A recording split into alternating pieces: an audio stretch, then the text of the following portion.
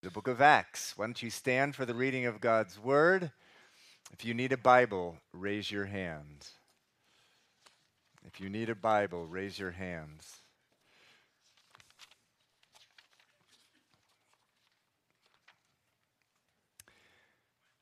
Acts chapter 14, verse 8.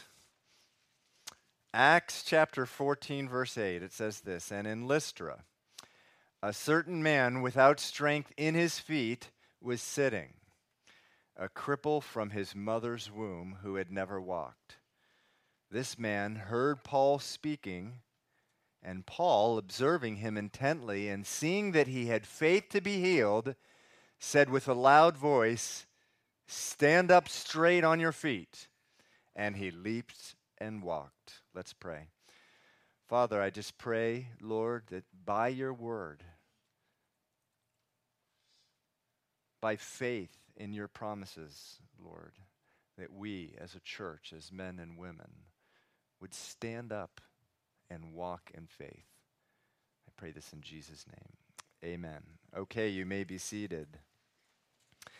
So again, we're right in the middle of the book of Acts, the story of what happened after Jesus was resurrected and taken up into heaven. And this book is high drama, all 28 chapters, and we're right in the thick of it. The beginning of chapter 13, Paul and Barnabas sent out by a church, very extraordinary for the time. No church had ever done that. In fact, the people of God had never done that. No one had ever been sent out. Actually, in the history of the Bible, there was one exception, of course, Jonah. And he wound up in the belly of the whale because he resisted God's will and went eventually and did the will of the Lord. But here, Paul and Barnabas are in the middle of their first journey, and oh, did they see the hand of God in their lives and over their ministry. And I really, as we go through the book of Acts, I just want you to really pay attention to this principle, that if you follow God's calling on your life, his will for your life, oh, will you see his handy work. So oftentimes I'm in counseling, and people are in despair. They're dried up because they don't see the hand of the Lord in their life. And so oftentimes the real issue is they're not being obedient to the Word of God or God's call in their life. So often, and we learn from the book of Acts that what can happen if a man or woman of God follows the will of God. So we are in the middle of their journey. Actually, let's pull this aside and get the map up again, because I just want to show you where we are here in this journey. Just as a visual here, I have this little laser light this morning. Is this working? All right. And so they started here, down here in Jerusalem, but they actually were sent off from right here, Antioch. They first went to Cyprus. Then they went up here to another Antioch. There's an Antioch here where they were sent out from. Here's another Antioch. And now today they are in Lystra. By the end of the chapter, they're going to go to Derbe right here, and then back to these places, and then back to Antioch. And so Italy is over here. Eventually, they're going to come back, and they're going to go back and make their way to these areas over here, and then at the end of the book of Acts, they're going to go all the way to Rome. So just wanted you to be aware of that. Okay, you can pull the lights again. I just think it's important that we see where we've been and where we're going there. Thanks, guys. Aren't these guys wonderful here? Actually, we're going to, in spite of the fact I love this moving act, we're going to be getting dual projectors so in a few weeks, so we won't have that problem anymore. But anyway, so they're the beginning of the Acts chapter 14. They're in Iconium. And in Iconium, we saw a great division of the city. It says in verse 4 there, it says, the multitude of the city was divided. Now, what did we say last week was what divided them? Grace divided them. Very good. All right. Yes, it was grace. Grace divides. You bet it does. Particularly in churches. In the case of Iconium, it was a synagogue, but where there churches that have been poisoned by religion. God wants relationship, not religion. Nowhere in the Bible do you see the word religion. Religion is a Latin word, actually, that came about, 4th or 5th century, a word, and it means to reconnect with God. It's a man's attempt to reconnect to God with rules and rituals and human tradition. Spiritual looking on the outside, dead on the inside. That's what religion looks like. And when grace is injected into a religious environment, it just like oil and water, it divides. Jesus, 75% of his ministry, was really coming against religion. He said in Luke 11:46 to the religious leaders, "Woe to you, for you load people down with burdens that they can hardly carry, and you yourselves will not lift one finger to help them." So, and boy, did he divide the people. And so Paul and Barnabas, the beginning of chapter 13, they go out into Iconium. They declare to the people, look, there's no law or set of laws you can follow to get yourself into heaven. Only by faith in what Jesus Christ did for you can you get into heaven. You're no longer under the law. You're under grace. So, wow, if that message is true, that means everyone in the city is on a level playing field. The really, really religious people and everybody else, they're all equal standing before God. So one half of the city in Iconium said, wow, this is the best news we've ever heard. The other half said, you mean to say that for the last 10 years I've been meticulously following the law, and I'm no closer to God than the guy next to me who's been rolling around in the muck and the mire? And they said yes. And there was division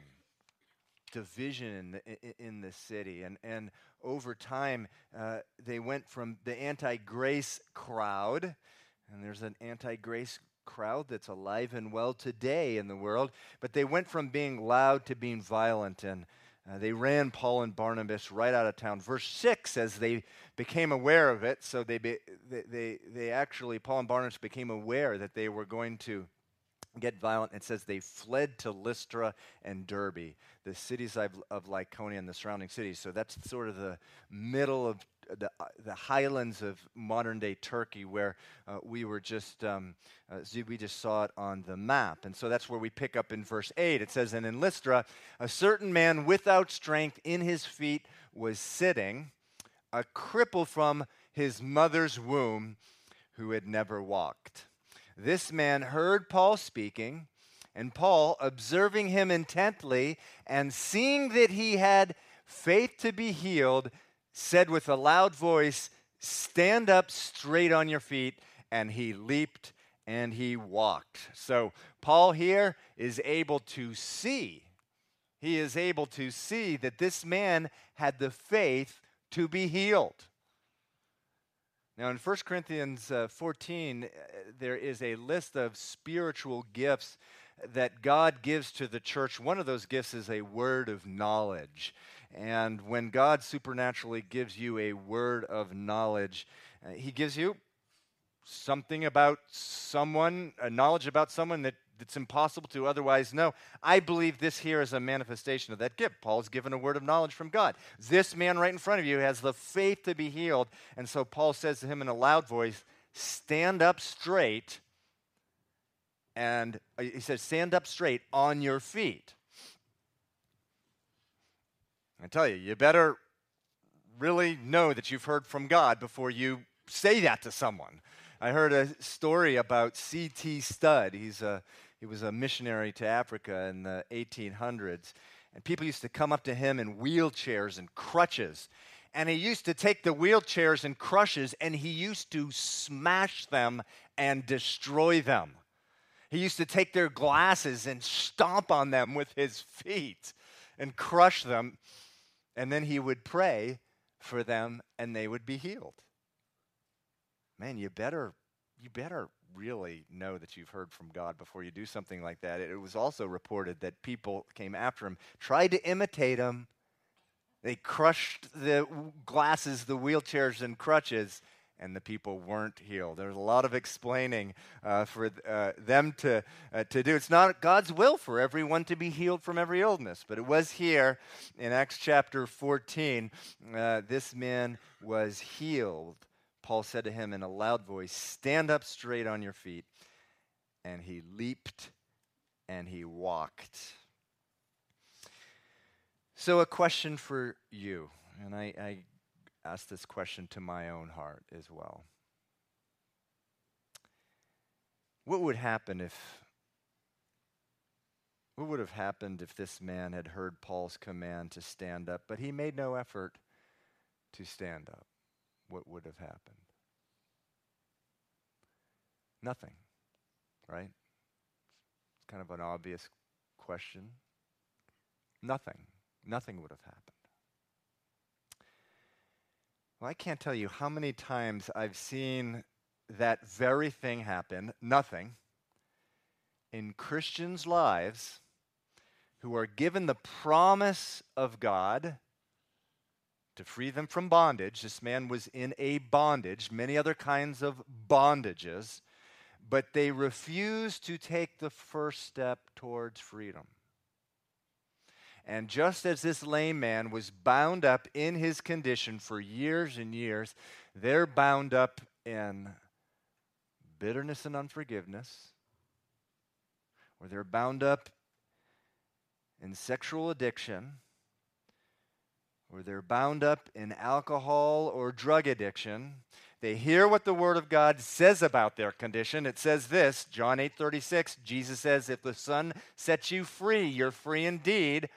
They hear Romans 6:7, which says, "Anyone who has died with Christ has been freed from sin." They hear Romans 7:24, where Paul declares, "Who will deliver me from this body of death? I thank God through Jesus Christ my Lord." They hear the Word of God telling them to stand up and walk in freedom, but they stay on the ground. Can't tell you how many times I've seen this. They refuse to make that first move and get up. What happens? Nothing.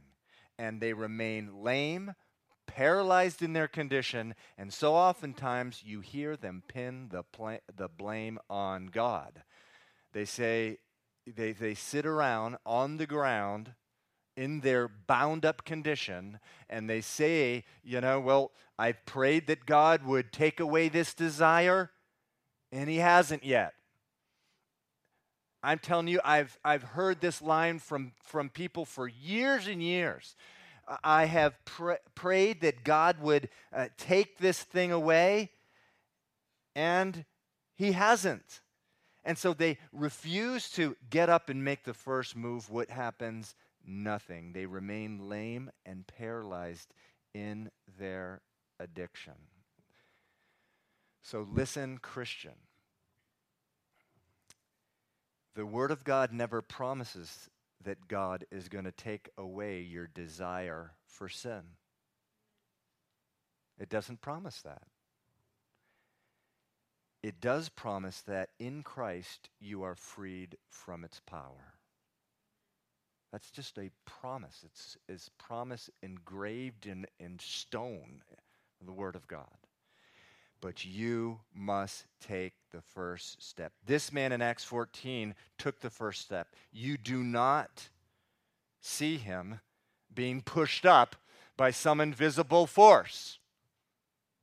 You don't see the levitation sort of deal. That's what Satan does. Go watch Exorcist. Actually, no, don't.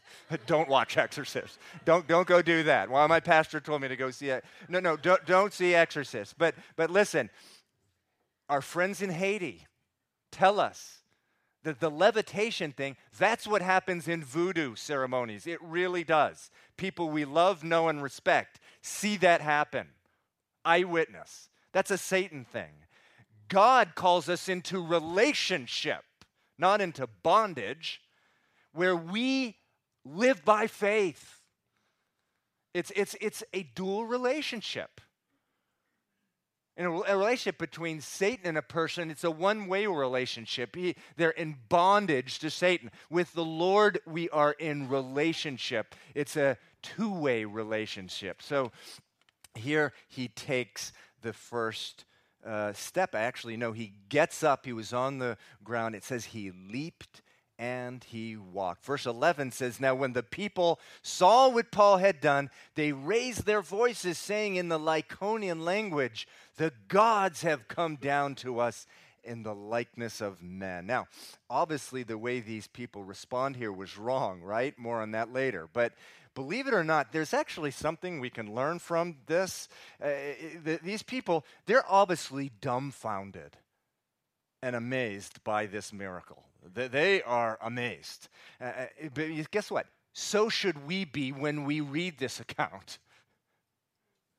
The last thing you want to do when you're reading the Word of God in a miracle like this, you don't want to read it like the morning paper. Oh, a lame man was raised on Main Street.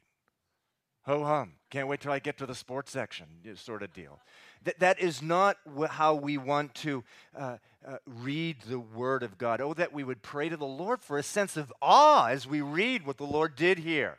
This man who had been lame from his mother's womb, it means he had never walked, ever.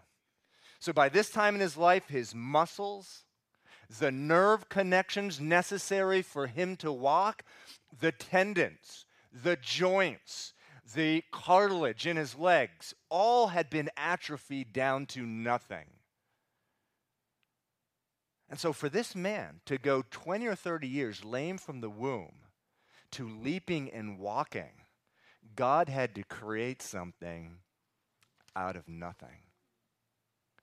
And that is what our God is all about, creating something out of nothing.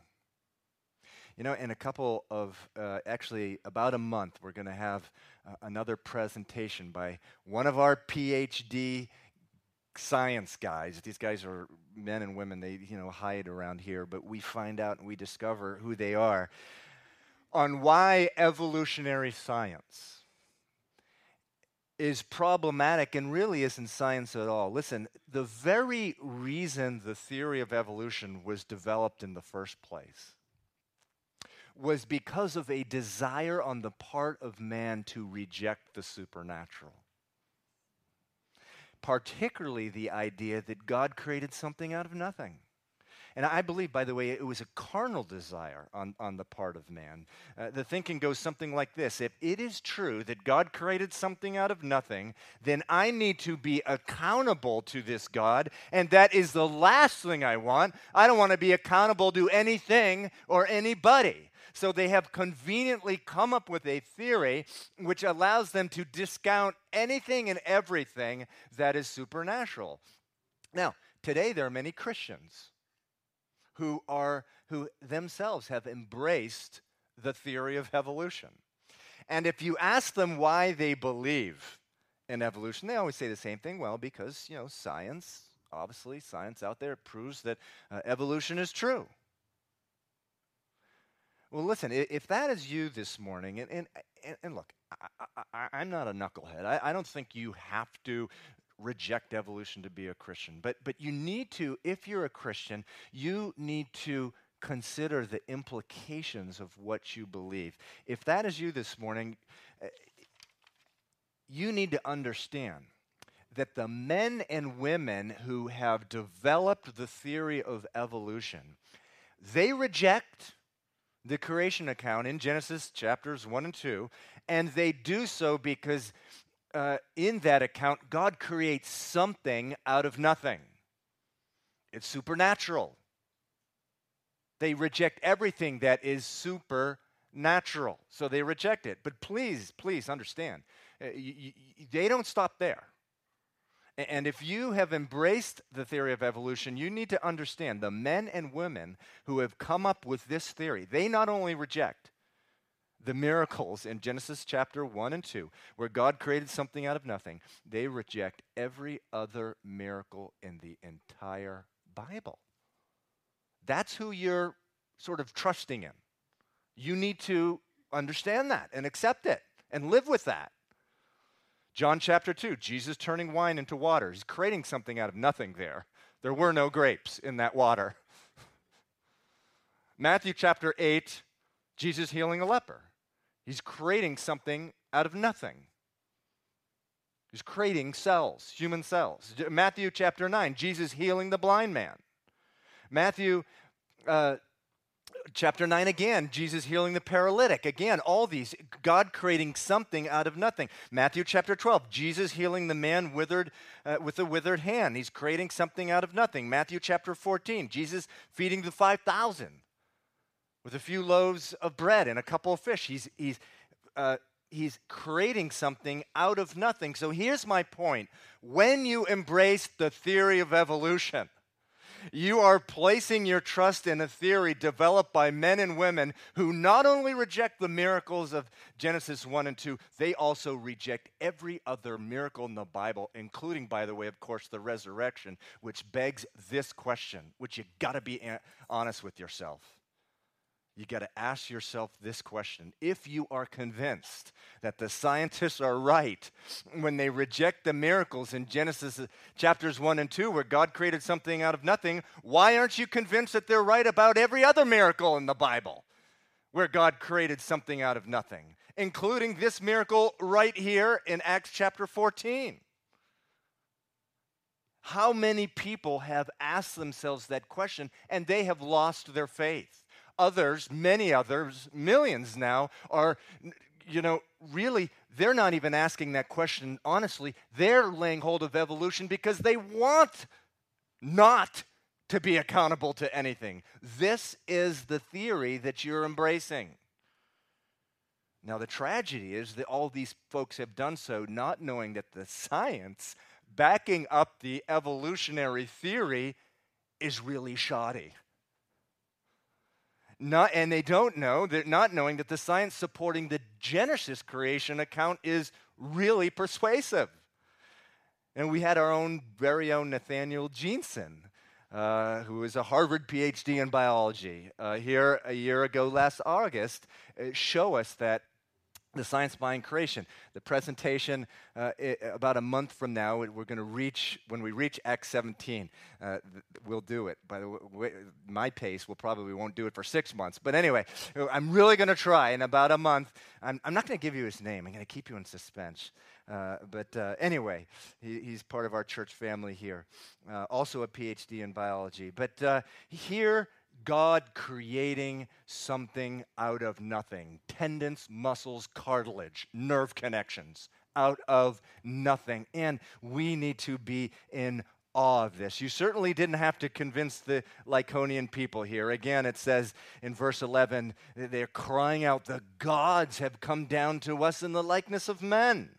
Then in verse 12, it says, and Barnabas called Zeus and Paul Hermes because he was the chief speaker. Hermes was a speaker, one of the gods, one of the many gods that the Romans have, and he was a spokesman for Zeus. And so they called Barnabas Zeus, and Paul, since he was speaking, they called in Hermes. Verse 13, then the priest of Zeus, whose temple was in the front of their city, brought oxen and garlands to the gates, intending to sacrifice with the multitudes. But when the apostles Barnabas and Paul heard this, they tore their clothes and ran in among the multitude, crying out and saying, men, why are you doing these things? We also are men with the very same nature as you, and preach to you that you should turn from these useless things to the living God. who made the heaven, the earth, the sea, and all the things that are in them. There goes that pesky little creation story again. Verse 16, who in bygone generations allowed all nations to walk in their own ways. Nevertheless, he did not leave himself without a witness, and that he did good. He gave us rain from heaven and fruitful seasons, filling our hearts with food and gladness. And with these things, they could scarcely restrain the multitude from sacrificing to them. Then Jews from Antioch and Iconium came there, and having persuaded the multitude, they stoned Paul and dragged him out of the city, supposing him to be dead. However, when the disciples gathered around him, he rose up and went into the city, and the next day he departed with Barnabas to Derbe. So these guys from Antioch and Iconium, I tell you, do people have anything better to do with their time? This is 120 miles away. And these people can't get to bed at night thinking that, Paul and Barnabas are taking their message to other cities. 120 miles is a long way 2,000 years ago. But they came down and they stirred up the crowd and they stoned Paul. And that says, supposing he was dead. Now, in 2 Corinthians, we read a story there about Paul actually going to heaven. Many believe it's from this verse right here. But anyway, he verse 20, he rises up and he goes back into the city. Makes me, we need to read this and really ask ourselves, what does it take for me to back off, from the will of God? This is really powerful stuff here. But I read this, and I read this story here, and you see, what this is? This is an example of a multitude turning a pastor into celebrity here. It's the same thing you see today. And, it's scary to me when I see a multitude today turn a pastor, preacher into celebrity because of this kind of thing that I read in Acts chapter 14. And really, what is really the case is that there's really not a whole lot of difference. Because people put pastors on pedestals and they make them into superstars because their faith is so shallow like this multitude here. I mean, look at this mob. In verse 18, it says they could scarcely restrain the multitudes from sacrificing to them. I mean, what zeal. But it's amazing that they were trying to sacrifice to them, turning them into gods, even though in no way had they embraced Paul's message. And the same thing happens today. People will be declaring the word of God. And people will turn the declarers into little demagogues, but they won't embrace their word. And what happens? As soon as there's opposition in their life, as soon as there's another wind of doctrine that comes around, or some sort of popular thing, or persecution, oh man, they wind up turning against the very thing or people that they were worshiping. It's a scary thing to see when a multitude turns a pastor into a pedestal. These people did not even embrace the message of the very man they were trying to sacrifice to. So what was his message anyway? Tell you, this is a 3-verse message, but it's a great message. Verse 15, Paul says to them, "Men, why are you doing these things? We also are men with the very same nature as you, and preach to you that you should turn from these useless things to the living God." Now, obviously, they had not embraced that message. When I see a multitude today rever and adore and turn a religious figure into godlike status, it does make me wonder, it is the case with them is it the case with them as it was the case with these people right here, that they have never turned from the useless things to serve the living God? Listen, God is not interested in being added to whatever else is in your life. God wants to be your life. If that is all your experience with God has amounted to, that you have added him to whatever is in your life, I can tell you that your end will be the same end as these men and women in Acts chapter 14. Really. When the heat is on, you will turn against God and his word. Now, it's encouraging to me that when the heat was on to a man who really had made God his life, look at what he did. Talk about heat on him. He was pelted, given up for dead. But that's just not Paul, brothers and sisters. That is the life of God in him, which is the same as the life of God in you if you've asked Jesus into your life. You know, I grew up in Massachusetts, moved away when I was 9, spent my summers here, but family lived in a number of different places, including South America, where Roman Catholicism was very strong there. And one of the dangers of Roman Catholicism in some of these countries, I was in Venezuela, is they really allow their adherents to sort of add on to the Roman Catholic faith. But you know, Roman Catholic faith, Protestant faith, or whatever, this is a real problem where people are just sort of trying to add God on. And even though Jesus says in all 4 Gospels, if you lose your life for me, you will gain it. If you don't lose your life for me, you will lose it. Jesus doesn't want you to add him to your life. He wants to be your life. You know, this sermon here, this is a 3-verse sermon, actually has some other wonderful things, profound things in it. Again, it says in verse 16, it says, God, who in bygone generations allowed all nations to walk in their own ways. So he's telling these people, he's giving them a message here. He's saying, look, in bygone generations, God allowed you guys and every other nation to walk in your own ways. Verse 17, nevertheless, he did not leave himself without witness, in that he did good, gave us rain from heaven and fruitful seasons, filling our hearts with food and gladness. And so, you know, those 2 little verses actually answer some pretty profound questions that you hear all the time. You often hear people ask, if God is a God of love, why is there so much suffering in the world? How many times do you hear that? People justify not following God, not believing the Word of God, because there's so much suffering in the world.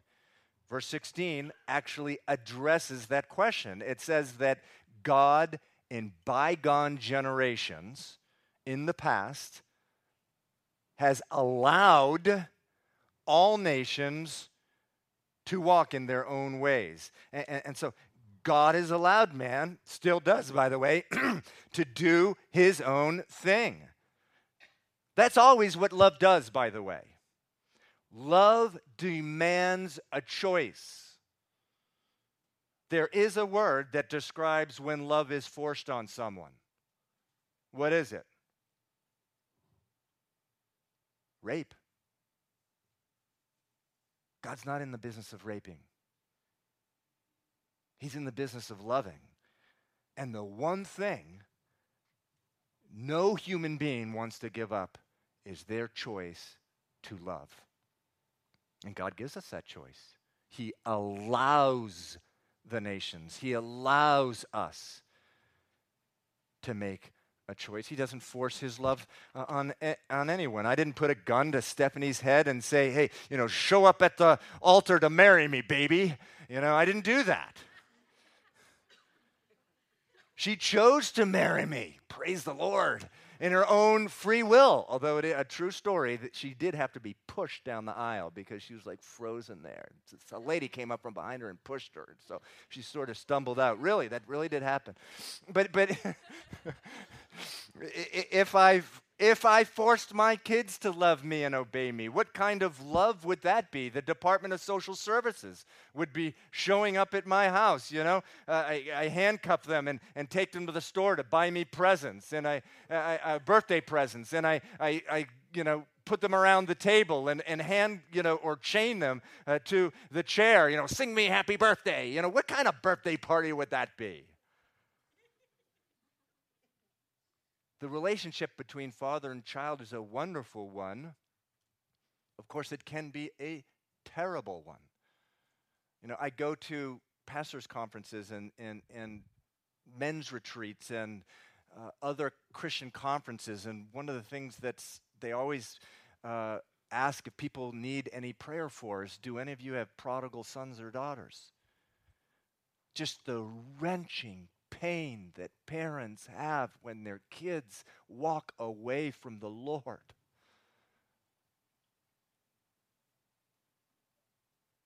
And just the having to see them suffer, having to see their kids suffer in whatever life they have chosen to embrace, and then all the consequences start adding up.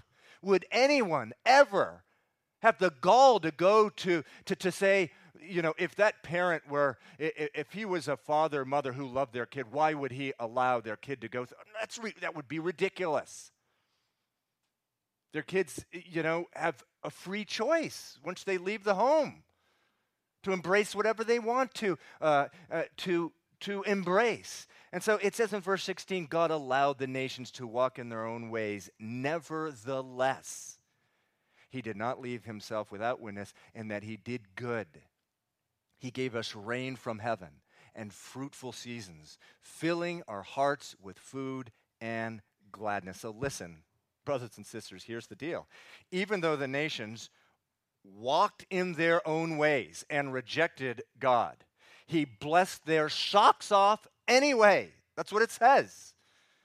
He gives them rain from heaven. Fruitful seasons, filling their hearts with food and gladness. He gives man beautiful sunsets to marvel over. He gives them mountains to ski on. He gives them waves to surf on, lakes to swim in. He gives Italian restaurants to them to stuff their faces and, oh man, it's just good. These meatballs and gnocchi and spaghetti and, planes to soar through the skies in, music to rejoice in, burgers at U-Burger, whatever. It says that it says he's filled their hearts with food and gladness. Jesus says in Matthew 4:45, your Father in heaven makes the sun rise on the evil and on the good and sends rain to the just and the unjust. The real question is this: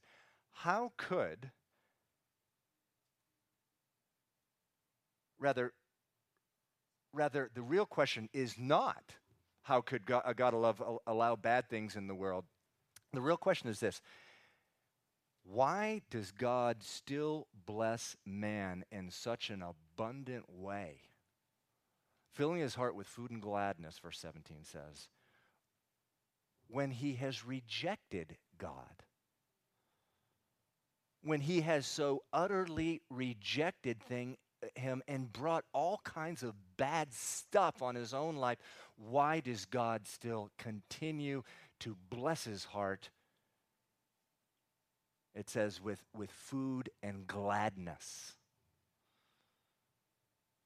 Well, the answer is this: God is love. It says in verse 17, nevertheless, he did not leave himself without a witness, in that he did good. It's the kindness of God that leads us to repentance. It's the kindness of God that draws us to him. He loves us. He wants a relationship with us.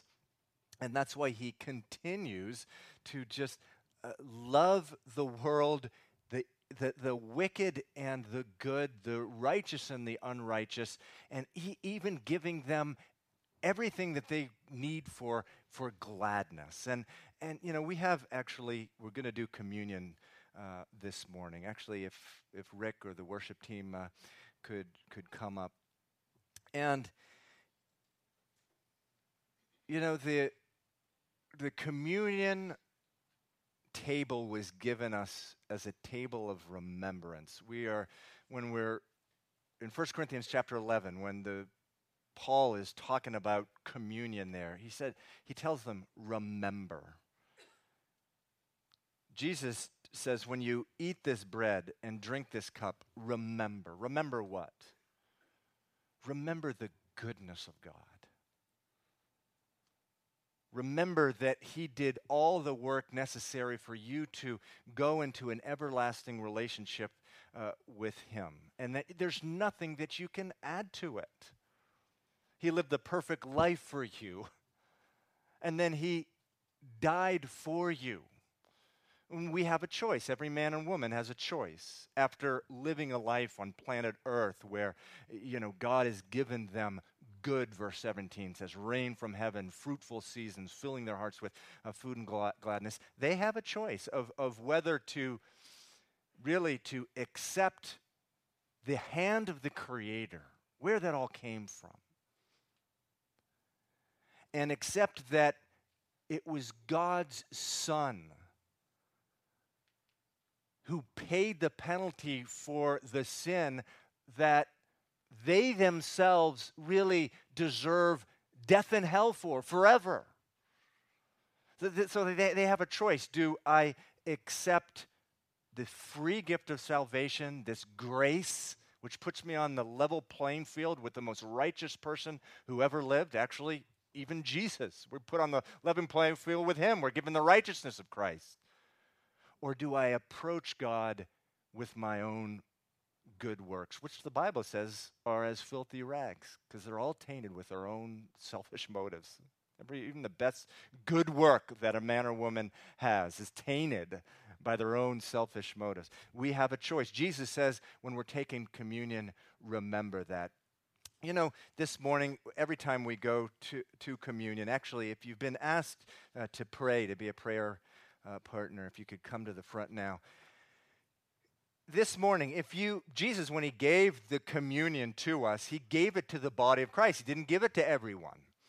If you've never come to the place in your life where you've lost your life for Jesus' sake, if you have just added Jesus to your life but never made him your life, for the first 21 years of my life, all I had done was add Jesus to my life. I didn't make him my life. If you've never made him your life, while the worship team, while Rick plays here, come up and pray with us. Or maybe you are in bondage. Maybe you've been on the ground like that lame and paralyzed man, and there's something in your life that is just, you're bound in it. Maybe you're bound in an ungodly relationship. Maybe you're bound in alcohol, or bound to your career, or bound to some philosophy or education or whatever. Come up and pray. Or if there's bitterness, you're bound in bitterness or unforgiveness, come up and pray. Or if there's just any burden on your heart, the Bible says that before communion, let a man, let a woman prepare themselves. Let a man or woman examine themselves. And it's just a time to pray and seek the Lord and get his peace. The Bible says as we lift our anxieties to God with thanksgiving, the peace that passes all understanding will guard our heart and mind in Christ Jesus. And we want to go to the communion table with peace. So, Rick, why don't you begin? And if anyone who would like prayer, please come up. And at your leisure, we have communion tables, I think 3 of them in the back. At your leisure, while the worship team is playing or Rick is playing, you can just go back and get the elements. And come back to your seat. We'll take communion together.